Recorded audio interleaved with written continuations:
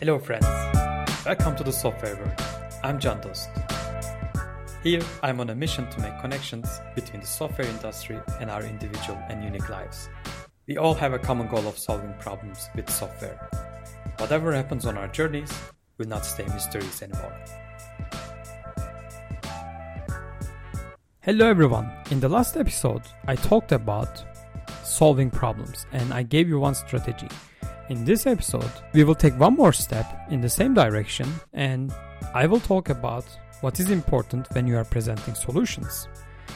As we overcome many problems and solve these problems, we have a lot of solutions in our hands and we need to present these solutions to get the buy-in from others. And I've realized many engineers struggle to communicate their work at different levels. Even the most experienced engineers have difficulty presenting their ideas or achievements. As they fail to explain their thoughts, they often say, hey, give me the keyboard and let me show you how to do it. Give me the keyboard and I can write the code. The good side of this behavior is that it works. If both sides understand each other, if they are in the same level, if they are both engineers, or if they have the similar knowledge, it works because they talk at the same level. It works until it doesn't. The bad side of this is when people keep this behavior, they don't train themselves to explain their thought processes using language. Words become a burden. And these engineers tend to keep the information in their head. They become great problem solvers, but not so great engineers. When I've seen these kind of engineers, they usually find excuses like, hey, English is not my native language, so it's difficult for me to explain, which is a valid reason. Or they also say, it's easier to write the code and everybody understands. And the worst one, or like the most popular one, if you have met with one of these people is, hey, the code explains itself. I don't need to explain it. I wrote it perfectly so that you just read the code, you understand what it is. And of course, there are many sentences or phrases that I just stopped counting. The problem with this behavior is that it's not only their fault, right? How the organization treats these people encourages actually these behaviors. In this episode, instead of going into details about the problems in organizations, I will focus on giving some guidelines overall to present these solutions. Once you solve the problem and finished implementing, it's time to explain your approach to others around you. The first step of explaining anything to anyone is learning about the audience, regardless of what you are talking about. If you are pairing with engineers, knowing the knowledge of engineer is crucial. If you are presenting the solution to others, it's important to know their knowledge level. You cannot expect everyone to have the same knowledge as you. The most common mistake of any communication style is not learning about the audience or not even thinking about it. It's not only engineers, but it's visible everywhere. Especially experts, like software engineers, either assume that their audience is knowledgeable about a topic and dive deep into details, or they try to satisfy every knowledge level. Meredith Hill once said, when you speak to everyone, you speak to no one. So we cannot stay broad and we cannot cover every type of audience, everyone in the audience. If you try to cover anyone, your message will never be clear. Targeting an audience and limiting yourself to a certain degree will enable you to have a greater impact on the audience. So, what can you do? How can you know your audience? How can you learn your audience?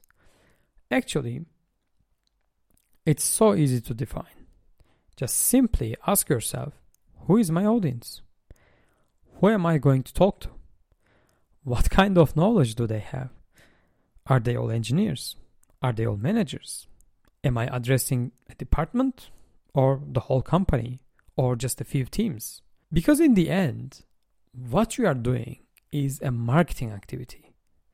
You need to take off your engineering hat and start wearing another hat, which is a marketing hat. Most engineers discard marketing's impact on their growth journey.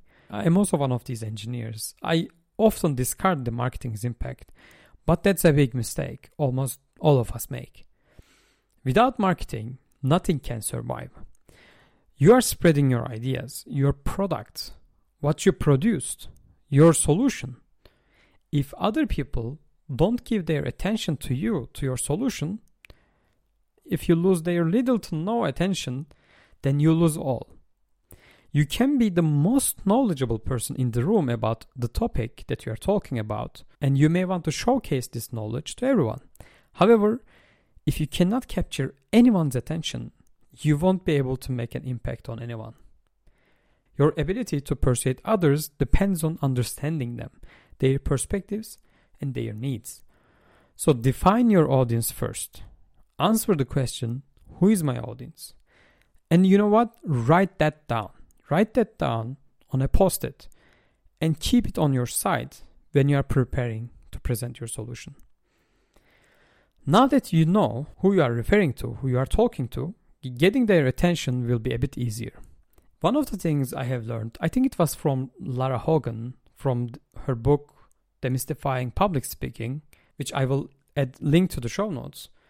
If you are presenting something, you probably already have a passion for it. So like you care about the topic and you present it, right?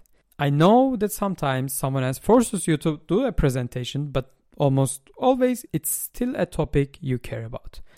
Whether it's an architecture presentation, a new technology, a new feature release, and a new project release, it doesn't matter what it is. It is something you worked on, you spent energy on, and cared about it. What you should do is show this passion. If you want to keep the audience attention, show this passion. You are taking the extra mile. You have to make this smile visible and fill it with passion. People often ask me how I keep attention of the audience during my presentations. The most common answer I give is to reflect my passion for a topic in the presentation. How do I do that? What are the small actions I take to reflect it?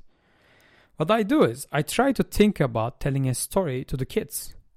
When you are reading a story to a kid, you imitate the characters to make it interesting and fun.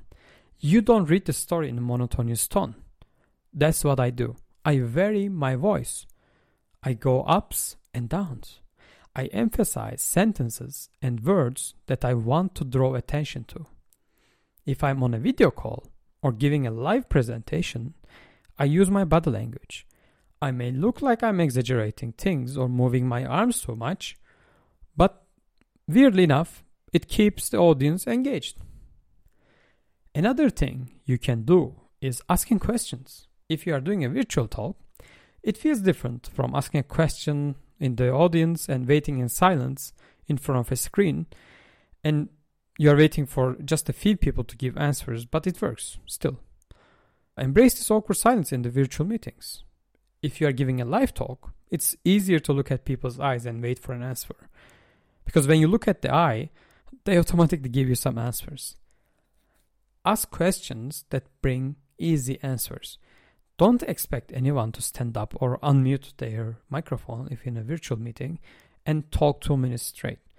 Ask clear questions with possible short answers.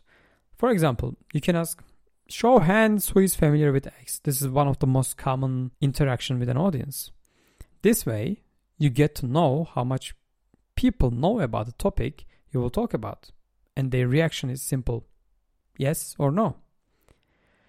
Another way of getting attention is giving reference to the presentations before or after you. If you are at a conference, you probably have access to the speaker's lounge and can talk to other speakers about their talks and get information early on. If you are in a company meeting, you can ask the moderator to learn what topics will be if you have no rehearsals. If there are presentations before you, give reference to them. If there are related ones after you, let them know that it's related to the next ones. And another thing is, at the beginning of your talk, set audience expectations. Let the audience know what they will get. You can share an agenda or a quick overview. Tell them why they should care about your point. Literally be transparent. When it is clear that they should care and they have an interest, they will try to keep their attention on you. Some people would love to give spoilers and some prefer giving some hints about the content. Both work. You just need to choose which one is your style. And another strategy that you can use to keep attention is using humor. I have seen this works well and sometimes not that great. As we are comfortable with our content, we can be comfortable with jokes. But there's one thing. Check your humor with multiple people to see if they work and if they are not sexist and racist and etc. Another aspect is be aware of gender differences and how the audience perceives them differently. When women use humor, they are perceived as less knowledgeable on the topic. On the other side, when men use humor in presentations, they are perceived as more experts on the subject because they have this self-confidence. Although the misperceptions began to disappear in these days, research suggests using the jokes carefully. If you are a listener, be aware of these differences when listening to someone else next time as well. And another thing I have seen work well is prepare an FAQ for details. Frequently asked questions. If you need to give some more details on your presentation, but during the presentation you don't want to dive deep into the topics, you can add an FAQ for your listeners and go over the questions one by one. Thinking about the possible questions will also help you become empathetic. You will understand your audience more. Eliminating details from the presentation also helps you move strategically. And the last part of presenting solutions is rehearsing. You have to put your work where your heart beats. So get the work, put your effort, prepare your presentation, and rehearse. Practice makes it perfect. You can use the fanciest theme or animations and prepare a magnificent presentation. But at the end, it doesn't matter if you cannot really use them. We prepare the fanciest slides. We bog down in ticking every box, such as don't put a lot of text into the slides and don't leave it empty. But it's actually we forget that without practice, none of them will be useful. When we rehearse the presentation, it gets easier every single time. After you get used to having presentations, your next presentation even feels less stressful and needs less rehearsal. It's a skill to learn, and best way to improve this skill is to practice it. One of the most common mistakes I have seen, and I have also done many times during the rehearsals, is just stopping and starting from the top. Don't stop and start from the top in every mistake. Just take a note where you need to edit your presentation or change your wording and continue till the end. And don't practice it in your head. Practice out loud. Whenever you put the words one after another out loud, you hear what is working and what is not. When I practice my talks and these podcasts as well, I prepare slides while practicing in my head.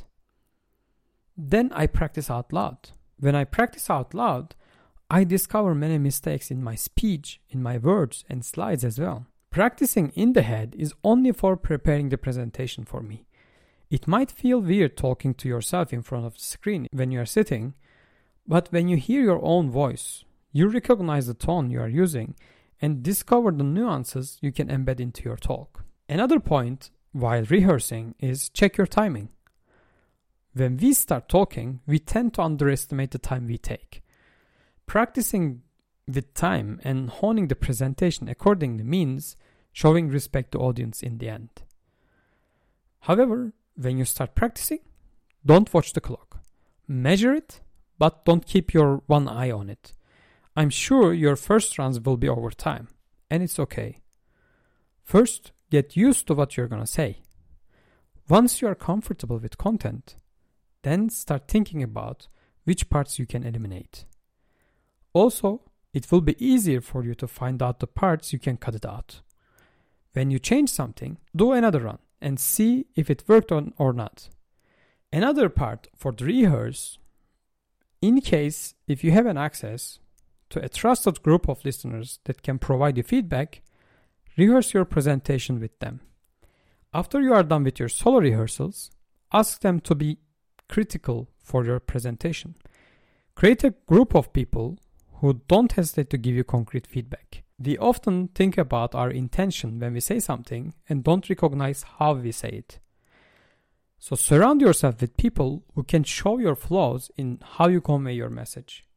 If you have nobody, start giving the talk in a smaller groups. If you are in a company, if it's a company presentation, do the presentation to your team first, because they already know you and they can give you feedback. Well, now that we talked about solving the problems and presenting the solutions, let's recap what are the things that you need to consider when you are presenting solutions. First, know your audience. Ask yourself, who is my audience? That's the key question. Write it down, your answer, maybe even on a post-it, and keep it on your side during your preparation. The second part is keeping the audience's attention. There are multiple strategies I talked, such as varying the voice up and down, setting audience expectations, using humor, and etc. But the main part is, for me at least, is showing your passion. When you have a passion on something, reflect this passion on your talk. And the last part I talked about, rehearsing your presentation. The best practice is practicing out loud. Don't practice on your head. Whenever you put the words out one after another, you hear what is working and what is not. It is very, very different than practicing in your head, where you don't hear the words coming out of your mind. Well, that's it. If you like this episode, just send it over to one of your friends who will find this episode interesting. Until next time, take care.